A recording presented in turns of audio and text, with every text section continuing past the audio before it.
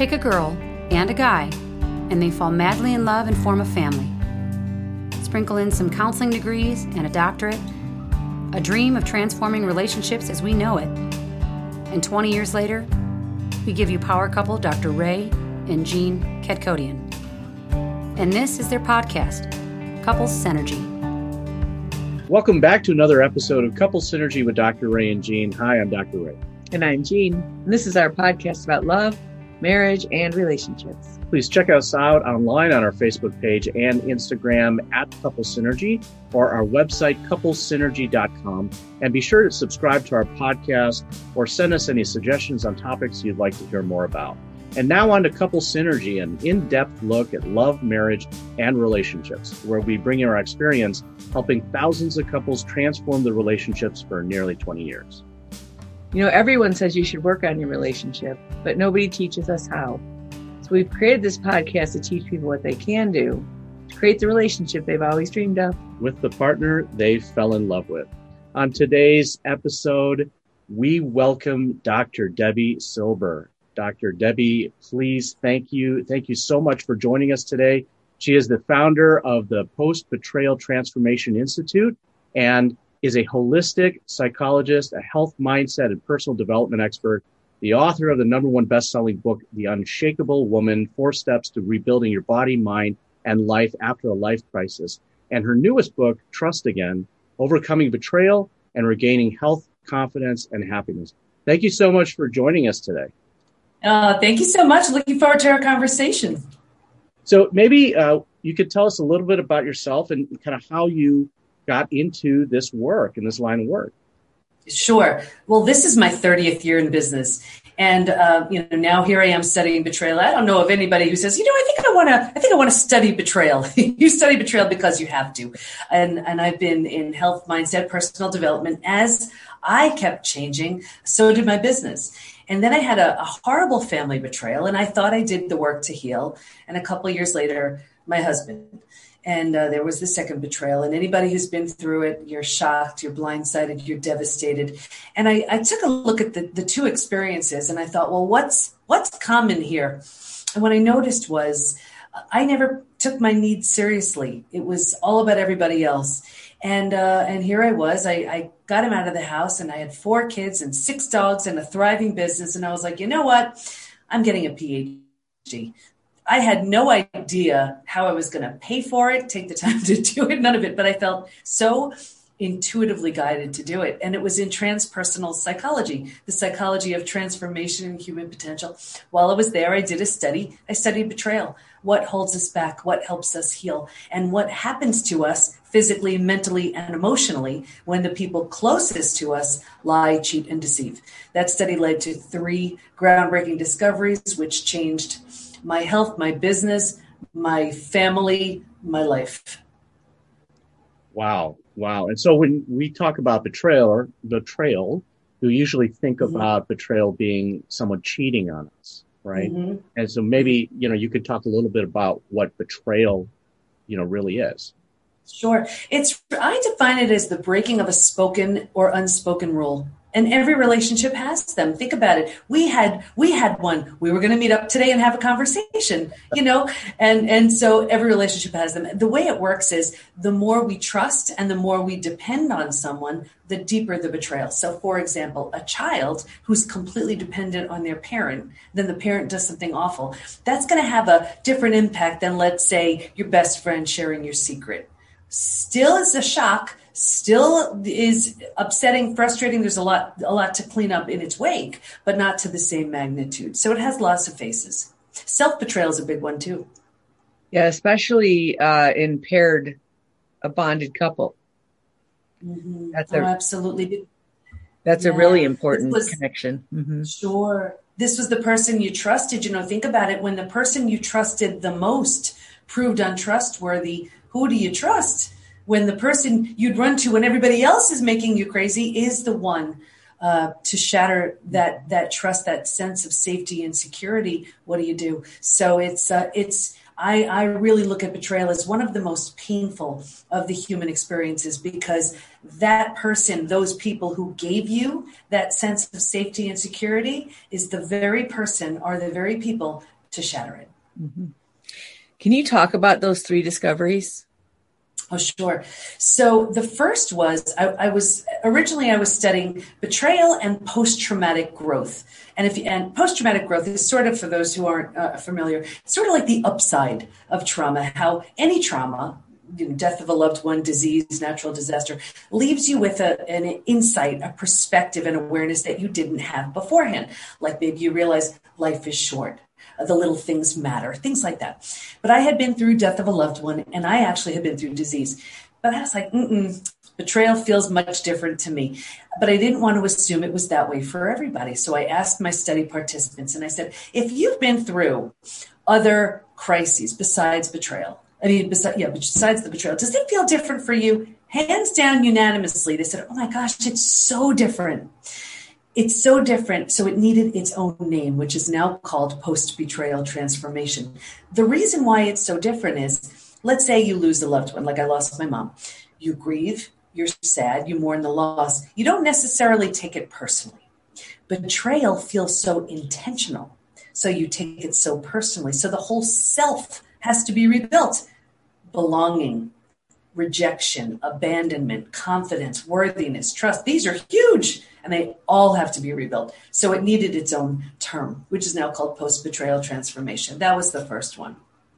Any questions on that one, or should I just plow into the next? Let me ask you a question on that one. Yeah. So that seems to me that it would activate the part of us that goes into fight, flight, or freeze, and that you could get really stuck there because of the jarringness of that, as opposed to other losses that we have that are not going to necessarily activate that.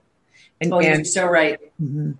You're so right. And in fact, I love that you said that, because the second discovery was, while we can stay stuck for years, decades, a lifetime, and so many of us do, if we're going to fully heal, we will move through 5 now proven predictable stages. And what's even more exciting about that is now we know what happens physically, mentally, and emotionally at every one of those stages, and we know what it takes to move from one stage to the next. I'm happy to go through the 5 stages, and you'll see exactly what you mentioned, that getting stuck, where it shows up. So happy to go through that if you'd like me to. Sure, go ahead.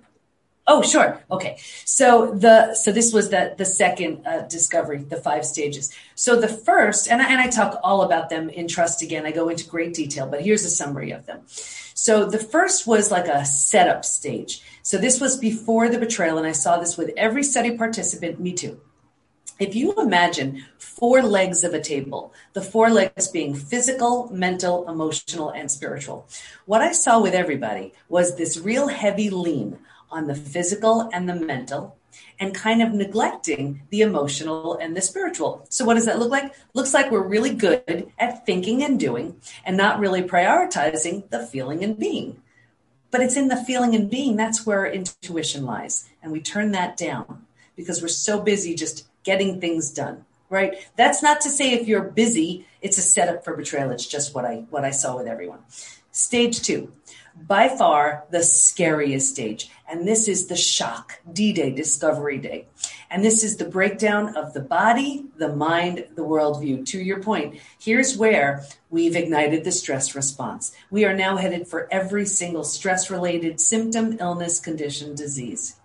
Your mind is in a complete state of chaos and overwhelm. You cannot wrap your mind around what you just learned. It's like the person you thought you knew so well just takes a mask off and says, this is who I've really been this whole time. The shock tattoos itself on your body and mind. Your worldview is shattered. Your worldview is your mental model. These are the rules. This is how it works. Don't go there. You can trust this person. And in a moment, all the rules completely shattered. Your bottom has bottomed out on you, and a new bottom hasn't been constructed yet. I remember a study participant saying, you know what it feels like? It feels like every negative emotion you can imagine, getting punched in the gut and losing a child in a crowd, all at the same time. It's horrible. Wow. But think about it. If you were walking down the street and the bottom were to suddenly bottom out on you, what would you do? You would grab hold of anything and everything you could to stay safe and stay alive.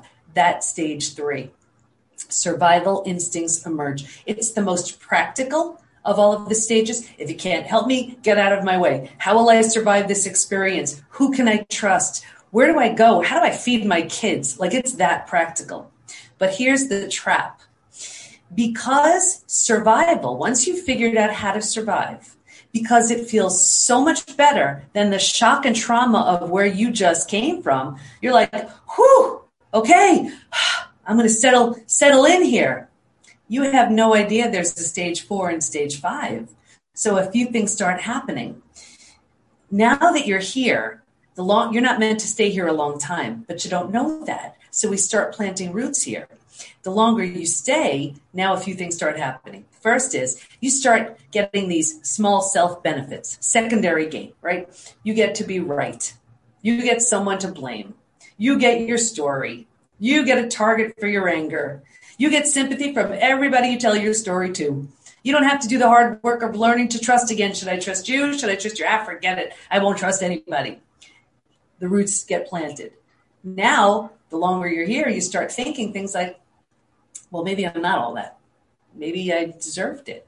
Maybe in the mind starts doing things to you, deeper roots. Now, because like energy attracts like energy, you're calling situations and circumstances and people towards you to match how you feel, to confirm that's where you belong. Deeper roots. It gets worse, but I'll get you out of there. Don't worry.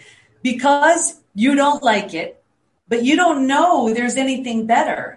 You're resigning yourself to thinking this is as good as it's going to get. So I better figure out a way to make this work. So here's where you start using food, drugs, alcohol, work, TV, keeping busy, reckless behavior. And you do that for a day, a week, a month now to habit, a year, 5 years, 10 years, 20 years. And I can see someone 20 years out and say, that emotional eating, or that drinking, or that numbing in front of the TV, do you think that has anything to do with your betrayal? And they would look at me and say, oh my gosh, that happened 20 years ago. They've been in a perpetual holding pattern this whole time. So stage 3 is the most common place to get stuck. Any questions before I go to 4 and 5? No, go ahead to 4 and 5, and then we'll dive deep into all of them. Yeah, sure. So, and I didn't get to the third discovery. So anyway, so if you're ready to give up all those small self-benefits, grieve the loss, do a few things, you can move to stage 4.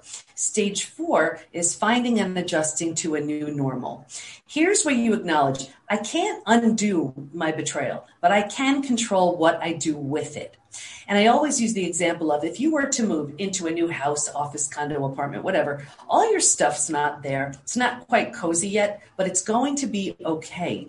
And when you tell this to your mind, you start turning down the stress response. You're not physically healing just yet, but you're not causing the massive damage you were causing in stage 2 and stage 3. Now, this is what's so interesting to stage 4. If you were to move, you don't necessarily take everything with you. Right? You don't take the things that don't represent who you want to be in your new space. If your friends weren't there for you, here's where you don't take them with you. You've just outgrown them. So people say to me all the time, Dr. Debbie, what the heck? I've had these friends 10, 20, 30 years. Is it me? Yes, it is. You're undergoing a transformation. You've simply outgrown those friends. Anyway, when you're in this stage, you're making it okay. You're making it home. You can move into the 5th most beautiful stage. And this is healing, rebirth, and a new worldview. The body starts to heal. You're more interested in eating well and exercising, self-love, self-care. You didn't have the bandwidth for that earlier. You were surviving. You're making new rules, and your mind is healing. You're making new rules and boundaries based on your experience. And you have a new worldview based on what you see so clearly now. And remember the 4 legs of the table? In the beginning, it was all about the physical and the mental. By this point, we're solidly grounded because we're focused on the emotional and the spiritual too. Those are the 5 stages. You know, when I'm listening to you talk, I'm thinking about, you know, in our field, there's PTSD, right? Mm-hmm, and most people are very familiar with PTSD. It is typically a trauma, you know, a perceived death type of trauma. And how, I'm just wondering, how similar is this, you know, this betrayal syndrome to PTSD. Yeah. So PTSD, and that really goes with the third discovery. And what that was we realized there's this collection of symptoms so common to betrayal, physical, mental, and emotional. It's now known as post-betrayal syndrome. So post-betrayal syndrome is that collection of symptoms. PTSD is very common when it comes to betrayal. And what I find with so many people, I experienced it too. Here your body thinks you're triggered, and your body is behaving as if it's D-Day again. And it's all happening again. So cognitively, that's not the case, but your brain's been hijacked, so temporarily that's where you are. And it's exhausting and it's so upsetting. And I guess we look at typically PTSD is reserved sort of for war vets. They hear a car backfire and they believe they're back in war, but it's very common when it comes to betrayal. And what I found, though, and one of the studies I remember reading was that the PTSD is more significant when there's more dissociation. So the more willing we are to, in our community, we say face it, feel it, heal it, the less likely, that's how we manage the PTSD symptoms. I was also wondering, is there a difference in the betrayal response if it was maybe a parent that had caused that betrayal versus a relationship later on, like in an adult life? Yeah, it's a great question. What we've seen is, and you may be familiar with the ACE study, when there are experiences in childhood that kind of lend themselves to how we show up later as far as our health and relationships. And what I see so often is there are so many significant physical, mental, emotional, psychological, spiritual symptoms left in the wake of a childhood experience. But what makes it so common to the adult experiences, so often that's why we have the adult experience, because of the beliefs we walk out of that earlier scenario with. And then that treatment, let's say, just feels so familiar. Not that it's good, but it's familiar. So we meet someone and we're like, oh, I know what that is. I get it. Sort of like the devil, So right. It's very often, it's so common just to see that, you have that childhood experience with, let's say, a narcissistic parent or it's some level of abuse or something. And then there again, it's familiar. And that's one of the ways we can always tell an unhealed betrayal. We see it in health, work, relationships. For example, I'll see it in relationships in one of two ways. If it's a repeat betrayal, it's an unhealed betrayal. You keep getting opportunities to learn, well, not that it's your fault, but these are opportunities to learn you are lovable, worthy, deserving. You need better boundaries in place, whatever it is. And until and unless you learn that, you're going to keep having opportunities in the form of people to teach you that. Or we see it where people, they just put that big wall up. They're like, nope, no one's getting near me again. Been there, done that. And they think it's coming from a place of strength. It's not. It's coming from fear. So, and we see it in health and in work in so many ways too. And I'm happy to share that and share the third discovery, whatever you want to know. One of the things that, as you're talking, I'm thinking about what it feels like physiologically in your stomach, in your heart, and that there's a visceral physical pain that goes with betrayal that kind of keeps you stuck in that loop of the pain goes into the brain and the brain goes into there's a trauma and there's a danger and then back into the shame function because all pain is experienced as emotional shame, whether it's true or not, which it mostly is not. And then you get stuck in that loop. And I would think a lot of people who have been through that experience, they are kind of constantly in that place of pain. Has that also been your experience? Oh, it's excruciatingly painful. We've had over 18,000 people in the last year and a half, 2 years or so, take the post-betrayal syndrome quiz to see to what extent they're struggling. And I pull the stats every couple of months just to see how people are showing up. And I actually have some I'd love to read to you. So to your point, you'll see exactly what you're talking, what confirming what you're saying. But what's so interesting also is we've all heard time heals all wounds. I have the proof when it comes to betrayal. That's simply not true. There's a question that reads, is there anything else you'd like to share? And people write things like, my betrayal happened 40 years ago and I can still feel the hate. My betrayal happened, 35 years ago and I can't trust. My betrayal happened 15 years ago. I feel like it happened yesterday. So it's one of those things that time alone does. It'll soften it, but it does not heal it. But I pulled some of these stats and I think you'll really appreciate this. So this is out of 18,000 people, around 18,000. 78% constantly revisit their experience. This is when they're not healed. 81% feel a loss of personal power. 80% are hypervigilant. That's exhausting alone, just being hypervigilant. 94% deal with painful triggers. Now, these are the most common physical symptoms. 71% have low energy. 68% have sleep issues. 63% extreme fatigue. 47% have weight changes. So in the beginning, maybe you can't keep food down, so you lose weight. Then you emotionally eat and you gain weight. 45% have digestive issues. And digestive issues can be IBS, Crohn's, diverticulitis. It could be constipation, diarrhea. What's so interesting about this was, I thought about it one day and I said, well, think about what the gut does. It absorbs, digests, and processes food. Isn't a betrayal difficult to absorb, digest, and process? And you wonder why the gut is acting out. Some of the most common mental changes. 78% are overwhelmed, 70% in a state of disbelief, 68% unable to focus, 64% in shock, 62% are unable to concentrate. So imagine here you are, let's say you have a family, let's say you're trying to work, let's say, and you have a gut issue, which is so uncomfortable, and you're exhausted and you have brain fog, you can't even concentrate. That's not even the emotional symptoms. Emotionally, 88% sadness, 83% anger. I mean, you just go back and forth between those two, and that's exhausting. 82% feel hurt, 80% are anxious, 79% are stressed. Here's why I wrote the book, Trust Again. 84% have an inability to trust. 67% prevent themselves from forming deep relationships because they're afraid of being hurt again. 82% find it hard to move forward. 90% want to move forward, but they don't know how. So it would seem like getting into that fifth stage, where you are healed, would seem like this pie in the sky kind of thing, right?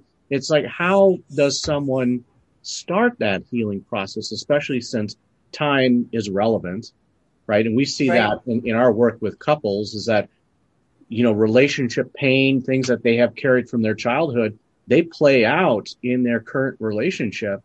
And if they're not able to heal that together, then they're not able to get to those higher stages in their relationship. So, how does one start that healing process? Yeah, it's a great question. Well, first of all, you're looking at someone who did it, and that's what we teach. It's interesting because there were 3 groups in the study that did not heal. The first one was the group that was numbing, avoiding, distracting. I mean, yes, it may have made it a bit easier to get through the day. Not without a price. They stayed where they were. The second group refused to accept their betrayal. They just they weren't having it. They weren't going there. And the third group was the group where the betrayer had very little consequence. So maybe because out of financial fear, religious reasons, fear in general, whatever, not wanting to break up a family, they did their best to put it behind them, just try to push it aside. I only saw 2 things in this group. A further deterioration of the relationship. And number 2, this group was by far the most physically sick. Yeah. It's too, your heart can't take that. So what we teach in the PBT Institute is how to know when it's safe and in your best interest to just heal and move on. And that's what I did with my family. Simply wasn't an option to rebuild with them. Or how to know when it's safe and in your best interest to rebuild something entirely new. If the situation lends itself, if you're willing, if you want to, with that person who hurt you. And that's what I did with my husband. So not long ago, we married each other again. New rings, new vows, new dress, and our 4 kids as our bridal party. Wow. So, you have to know I teach something called the window of willingness, and it shows you the likelihood that you're working with someone, if you want to, where you're willing, and best case scenario, to heal and rebuild, or heal yourself and move along. You never know. Forgiveness, though, however, is just really about us. Reconciliation, if that's what you're interested in, has so much to do with that other person. But regardless, my work is helping the person who's been betrayed get to their physical, mental, and emotional best, because from that place, they make the best decisions. I have two questions, and they're probably not totally related, but I think they are. One is there a difference between the way men respond to betrayal and the way women respond to betrayal? And are we always talking about something sexual? Because I think a betrayal, like if someone took money or something else, I think would also feel very different than, our spiritual energy and our sexual energy come from the same place. And it's such a great wound. So could you speak to both of those? Sure. So to your first question, we have men and women in our community. And I have to say, though, the men aren't, and I think men are just trained this way. They're not taught to share and express their feelings. Doesn't mean they don't have them. It just means they're not taught to express them, so they're not as comfortable. We even have a very private men's club in our group, so they don't feel bombarded by the women. So just right there, I think men have a harder time because they don't have in their mind, the freedom just to express it. That's the first thing. But I remember reading a study where there was a bit of a difference, and it was where the men have a harder time with the physical aspect of the betrayal, and the women have a harder time with the lies and deception.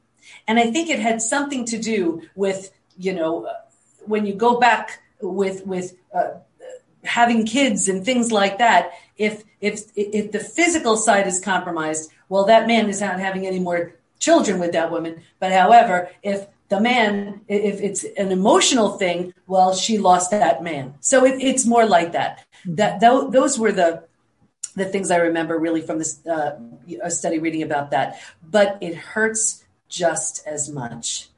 That's your first question. And your second question, the other types of betrayal, they all hurt to different, I think a lot of the level of hurt also has so much to do with our makeup. Like, for example, I didn't know before my betrayal, I happened to be a highly sensitive person and an empath.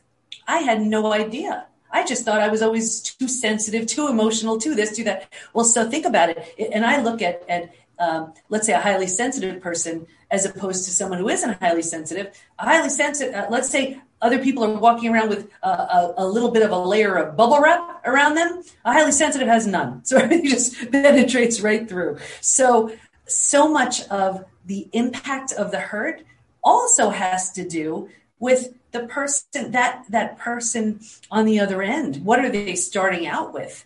What are they, what are their resources? Who are they? That has a tremendous amount to do with it. But what I found was originally I was also studying, it was family members and partners, betrayal of a family member and partner. Originally I was studying and friends as well. But I dropped that because I found when a friend betrays you, I'm not talking about a marital betrayal with a friend. I'm just talking about a friend who betrays you. You're furious. You're angry. You're all of these things, but they don't break you. I mean, of course, we're never broken, but, they don't break you like your family or your partner. Mm-hmm. Yeah, it's not as deeply devastating as exactly. that bonded partner, that yes. connected with. Yeah. Yeah. I would imagine this idea of being more sensitive would probably lend to you being more in that state of sort of shock a lot, where your nervous system is kind of jarred and you're always sort of perceiving that maybe there's an issue. And so it would probably prime you to overlook some of the cues that are really there because you're like, no, I'm just too sensitive. I'm overreacting. That probably doesn't mean what I think it does. Well, it could be, but like for me, I live by a very simple rule. If it's going to hurt someone, don't do it. And I assume everybody lives that way. And I'm always shocked that that's not the case. So there are so many factors, so many. And with all of the people who've come through the PBT Institute, we find there really are, the pain is the same, but the scenarios and the outcomes are all so different based on so many variables. Mm-hmm. Mm-hmm. I was wondering if, people with a history of sexual abuse, if they have they have a different reaction when it comes to betrayal. Yeah. It's interesting because what I've found is when someone has a history of sexual abuse, so often they can become the betrayer, and they become the betrayer because I always find that sometimes, not always find sometimes, but I find often that abuse leads to addiction. So let's say because of that abuse, very often that could lead to a sexual addiction. Mm-hmm. So they become the betrayer, not because of they just necessarily want to have sex with everybody, but when they were young, that was taken out of their control. So maybe this sex addiction is their way of having control. So I see it play out more like that. Mm-hmm. Yeah, yeah.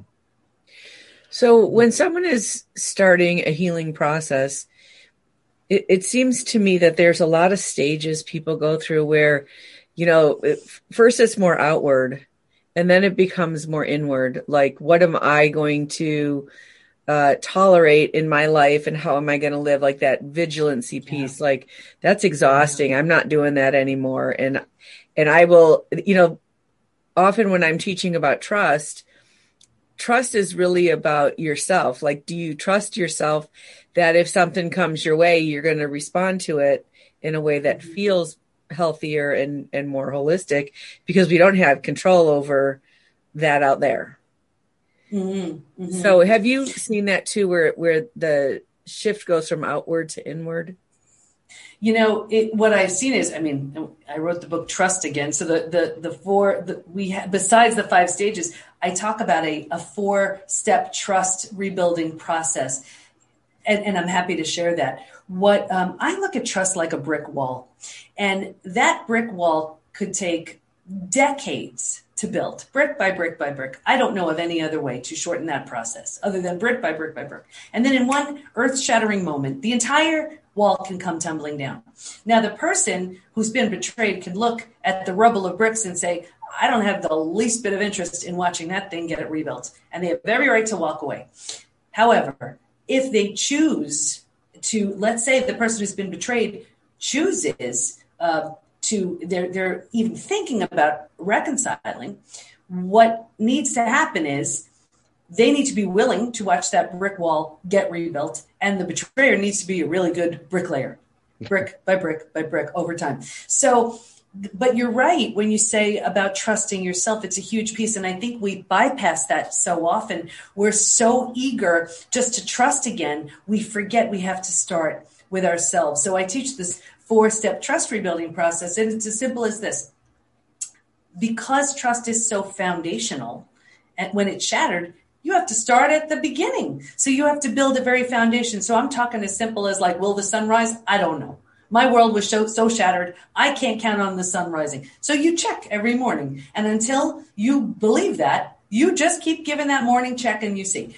Once it's firmly in place, like, I can trust that now. Then you move on to the next stage. And that would be the next level of that. And that would be learning to trust in your gut, because we turn that down. So learning to trust in your gut, in your inner wise inner guide, your intuition. And what that means is you want to know what trust feels like. What does trust feel like to you? Picture 2 babies laughing, whatever it is in your world. How does your body respond and react to that? That's how trust feels for you. How does a lack of trust feel? Go back to D-Day. Go back to that time that that person was lying to you. How is your body telling you? That's how you know there's a lack of trust. And what you're doing right there is you're kind of building a little bit of that sense of safety and security, because you're trusting your gut. When that's in place, then you need to learn how to rebuild trust in yourself. Like you said, that shattered too, because we say, I'm a bright person. How did I not see? How did I not know? So to do that, you give yourself little tasks and then you do them. I'm going to drink that glass of water and then you do. I'm going to go to the gym today and then you do. I will not call my ex and then you don't, whatever it is. And what you're learning is, and what you're teaching yourself is, you're trustworthy. If you say something, you mean it. And now if you have that foundation built strong and solid, you trust your gut, your intuition, you trust yourself. From that space, you can slowly and cautiously learn to trust in others again. But we bypass those 3 stages just because we're like, okay, forget it. Let me just trust you again. It fails. Doesn't work. Were you able to hear something from your partner that helped you feel inside like they really got it, what they did, and they transformed and they found their integrity again? That was an indication that they were a safe person again to work on building. Yeah. And you know, in my case, I never would have married him again if I didn't know that old version of him is nowhere to be found. And, and I think one of the reasons why his transformation was so huge was because he was the one who sat down and told my kids.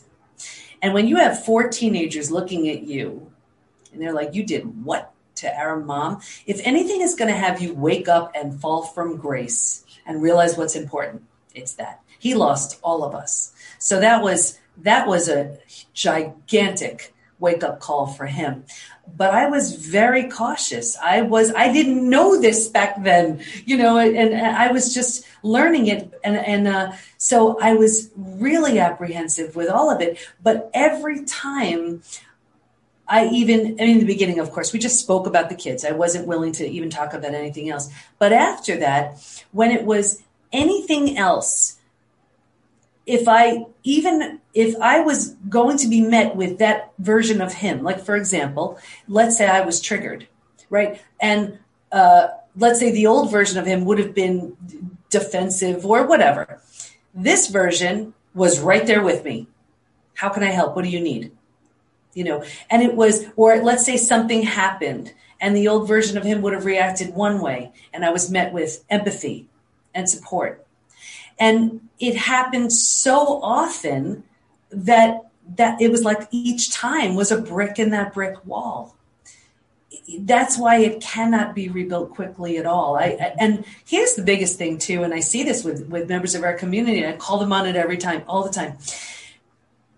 When it comes to betrayal, it lends itself to transformation, and you're really recreating an entirely new identity. You're bringing the parts of you like, and you're leaving behind all of the parts that no longer serve, right? So let's say I didn't like it anymore, that I never took my needs seriously, that I let boundaries get crossed. This new version of me was not having it. But that's hard work to maintain that. But I made a vow and I said, okay, if I'm unwilling to see a cell of the old him, I can't show up as the old me either. Mm-hmm. And it really kept me on task. It was brutal, but we now, I mean, our family is rebuilt. We are having so much fun. It's better than ever. So was it hard? Out of everything I've ever been through, it was by far the hardest thing I've ever done. Worth it, I guess. Another 2-part question. Yeah. So, how did you decide to tell your kids, what did your kids need in order to heal? And how do you deal with the opinions of other people that are telling you, let them go, walk away. You're a fool. How do you deal with those? Yeah. And, you know, those are all great questions. So my priority was the kids. And like I said, my husband was the one who told them. So there was a lot there for him to do, the work that he needed to do to rebuild, if he was going to rebuild trust with them, which he's been working on ever since that day and doing a beautiful job. He even called all my friends to apologize for who he'd been to their friend. He took this very seriously. And for me, though, my world in the very beginning was no more than taking care of my clients and the kids and the dogs, and I would crash. Clients, kids, dogs, crash. That was just it. But it was really reassuring because I didn't want to burden them, but I was also very real. I was like, listen, I'm going to do my best here, but I'm going through something I never saw coming, so bear with me. And on their own, they each came to me and said, you know what, Mom, we're good. We're good with whatever you decide. We're behind you.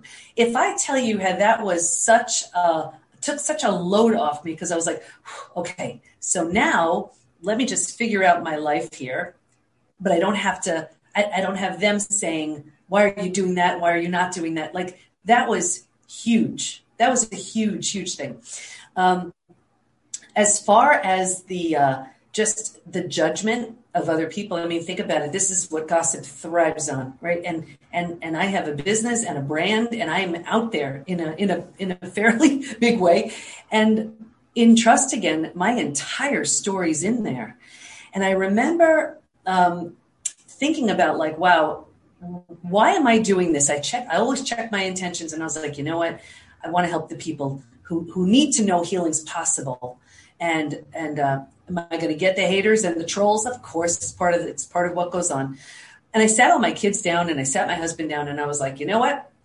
Just want you to know the story's in there. And I thought they were like, the kids would be like, oh, come on, Mom, and they were like, Mom, you're going to help a lot of people. My biggest supporter, my husband, he said, you know what? This is going to be a game changer for people, for couples, even for the betrayers, because they'll see true reconciliation, apology, remorse, restitution, regret, forgiveness is possible. And with that, it's like, okay. And any good coach has a coach. I remember being in our coaching group on Zoom, and all the boxes of everybody. And our coach was like, what's new with you? What's new with you? And it was my turn. I'm like, oh, well, the study showed this and the study showed that and the study. And he just looks at me and he points his finger and he said, stop hiding behind your effing study already. And I was like, oh, and I was like, you know what? I realized on a one-on-one how powerful this was and how people were changing. And I was like, all right, go big or go home, get out of the way, just so I don't read the review. I mean, I've done 2 TEDx's and all kinds of media, and I just don't read the reviews because I'd rather not hear the bad than I'd rather avoid the same way. Yeah. One of the things we see a lot is, we get wounded through relationship and we heal through relationship. And I was just wondering, do you feel, or do you think that your healing process was more effective and more thorough because it was the betrayer, because it was your husband that was part of that healing process versus going through it alone and, the relationship ended and having to heal that on your own? It's a different dynamic. Like with my family, I mean, that was horrible. And I healed myself and moved on. And I'm the most family-oriented person I know. So that was so hard. What healing and rebuilding with the person who hurt you meant, that is, my ego got in the way. If I tell you how many times, that was a rough one. The injustice was eating me up alive. I don't hurt anybody. So I couldn't manage the injustice. And I remember saying, healing myself isn't even enough. If I'm healing from this, I'm taking everybody with me. And we're doing something really big with this. And also, I happen to be very spiritual, and I'll never, with the shattering of trust, you don't trust yourself. You don't trust the betrayer. So, and I saw this in the study too. We kind of venture, well, maybe we could trust in something bigger other than us. So I remember seeing an intuitive coach because I was like, I need someone on speed dial here who can give me a direct line. I'm really in trouble. And I walked in to our session, and she just starts laughing. And I'm like, what are you laughing at? And she goes, oh my gosh, how you two planned this. I was like, what did you just say? She said, oh yeah. He needed something so catastrophic so he can crash and burn and become the husband, father, friend he's supposed to be. You needed to crash and burn and heal and be able to teach from this deep place of knowing you're going to have an institute and books and this huge following around betrayal. And I'm thinking, you're crazy. So. Yeah, that's really amazing. Everything happens for a reason, apparently. Yeah. If we go back to what it feels like in your body and you're carrying that pain around, how long did you feel that? And do you still have that? Or are you able to feel that safeness and that security in the world again? Yeah. It's such a great question. I found the timeline has to do with willingness more than anything, has to do with letting go of the resistance, because, and here, even in the study, I assumed that the people, you're not supposed to assume anything in research. I was new at this, but I thought the people who were the hardest hit would grow the least because they had the most to overcome. I was dead wrong. That had nothing to do with it. It was the ones who put their head down and said, I don't care what it takes. I am getting to the other side of this. They blew the doors off of the ones who had, let's say, a lesser scenario, but were, let's say, numbing. So the timeline had more to do with that than anything. For me, I think the reason why mine was fairly quick was because of the depth that I dove into this. Everything that's happened, it's really about 5 years since the diving into the PhD, the study, the 5 stages, the program certifying, the coaches to help other people, the books, the TEDx's, the podcast, like that's all within the last 5 years. And I think for me, because I dove in at such a deep level and I was teaching it, it forced me to do the work.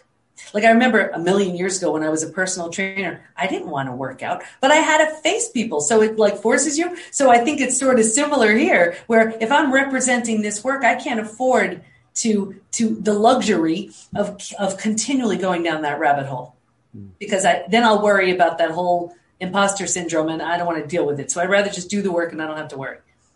Did that answer your question? Yeah. And, to me, it feels like we're born so innocent and beautiful, and that it's like this light shining from us, and all of the betrayal of life is like a handful of mud getting caked on there, and that energy has to go somewhere. And so it's like you have this volcano on top, but you have all the bubbling lava that's down in your in your gut, which is where that's why you have digestive issues, and in that yucky place where it feels inside. And the process of healing to me feels like sublimation. Like you need to get all that dirt up there to kind of poof. Mm-hmm. And the only thing to really replace it with, to have a full healing experience, is love and forgiveness. Oh, you're so right. You're so right. It is such a shock to the heart. I never physically felt anything in my heart area except for when it was that betrayal. And I'll never forget, I was saying for a while, my heart hurts, my heart hurts. And then all of a sudden I noticed it really physically started hurting. And then I thought, wow, women have heart attacks differently than men. The silent killer, I'm like, uh-oh, am I having a heart attack? And I was like, okay, if this continues, I better get myself to the hospital. And I remember at the time I was going to a yoga class once a week. And I loved, she used to give these life lessons. I talk about it in Trust Again. And she was saying how when we have scars, when we're a kid, we're proud of them. We're like, oh, look at my scar. And when we're older, we hide them. And I was like, okay, you know what I'm going to imagine that my heart has a scar. And because it's healing, that's why it hurts. And it was getting worse and worse and worse. And then eventually I went to the hospital, and turned out it was a panic attack. I never had panic attacks, but it was because of this. And I remember laying there with all these tubes and wires, and I'm like, this place is for sick people. Get me out of here. And that's when I was like, I better do something about this, because this will kill me. Yeah. Well, it does seem like you have been showing your scars now to the world, and it has benefited a lot of people out there that are going through betrayal. It's like, if you're going to bother going through something, I didn't do anything anybody else couldn't do. I just said, you know what? I'm doing something good with something bad. Mm-hmm. Before we end, can you speak to a couple that has the betrayal's been exposed? Mm-hmm. They have chosen to try to work on it. Mm-hmm. They're in that place of pain and shame. What would you say to them? Yeah. I would say don't make any decisions from a low place. Just don't. Do the work, both of you separately, to get to your physical, mental, emotional best. And then at that point, you'll either outgrow each other or you'll become a power couple. But when one does the work and the other doesn't, it never works. This is the work of two individuals, the death of the old in order to rebirth the new. Death of the old betrayer, death of the old betrayed, death of the old relationship in order to birth the new. And when they just try to patch it up so it's easier, not the way to do it that I see working. Right. That's really beautiful. And we know that part of our brain, that limbic system, it has no relationship to time, which is why you remember everything to protect you, like don't touch the hot stove, even if 30 years goes by.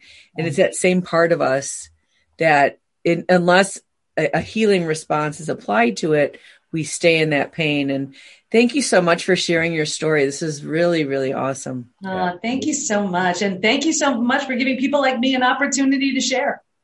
And Dr. Silber, if people wanted to get in touch with you or learn more about the Institute, where would they go to find that information? Thank you. Your book. The best thing they could do is just take the post-betrayal syndrome quiz so you see to what extent you're struggling. They can find that at the PBT, as in post-betrayal transformation, thepbtinstitute.com/quiz. Wonderful. That is so awesome. Mm-hmm. And then your books are available on Amazon or... Well, you know what? I invite everybody to get them through this special link because then if they get them on Amazon, they can come back and get all kinds of goodies. So that's thepbtinstitute.com/trust again. And we'll have that in the show notes. And we'll put that in the show notes for everybody as well. Thank you so much. We want to wholeheartedly thank you for joining us today on Couple Synergy. Thank you so much. People have been sharing stories since the beginning of time to bond and healing to grow. And we hope that by you sharing your story, it's enriched your life and the lives of our listeners. Thank you to all our listeners for joining us on Couple Synergy today as well. Our passion is in helping couples have happy and healthy relationships. And this podcast gives us a fun way of bringing our knowledge and expertise to you, our listeners. For all of you listening, please subscribe to our podcast and please leave us a review.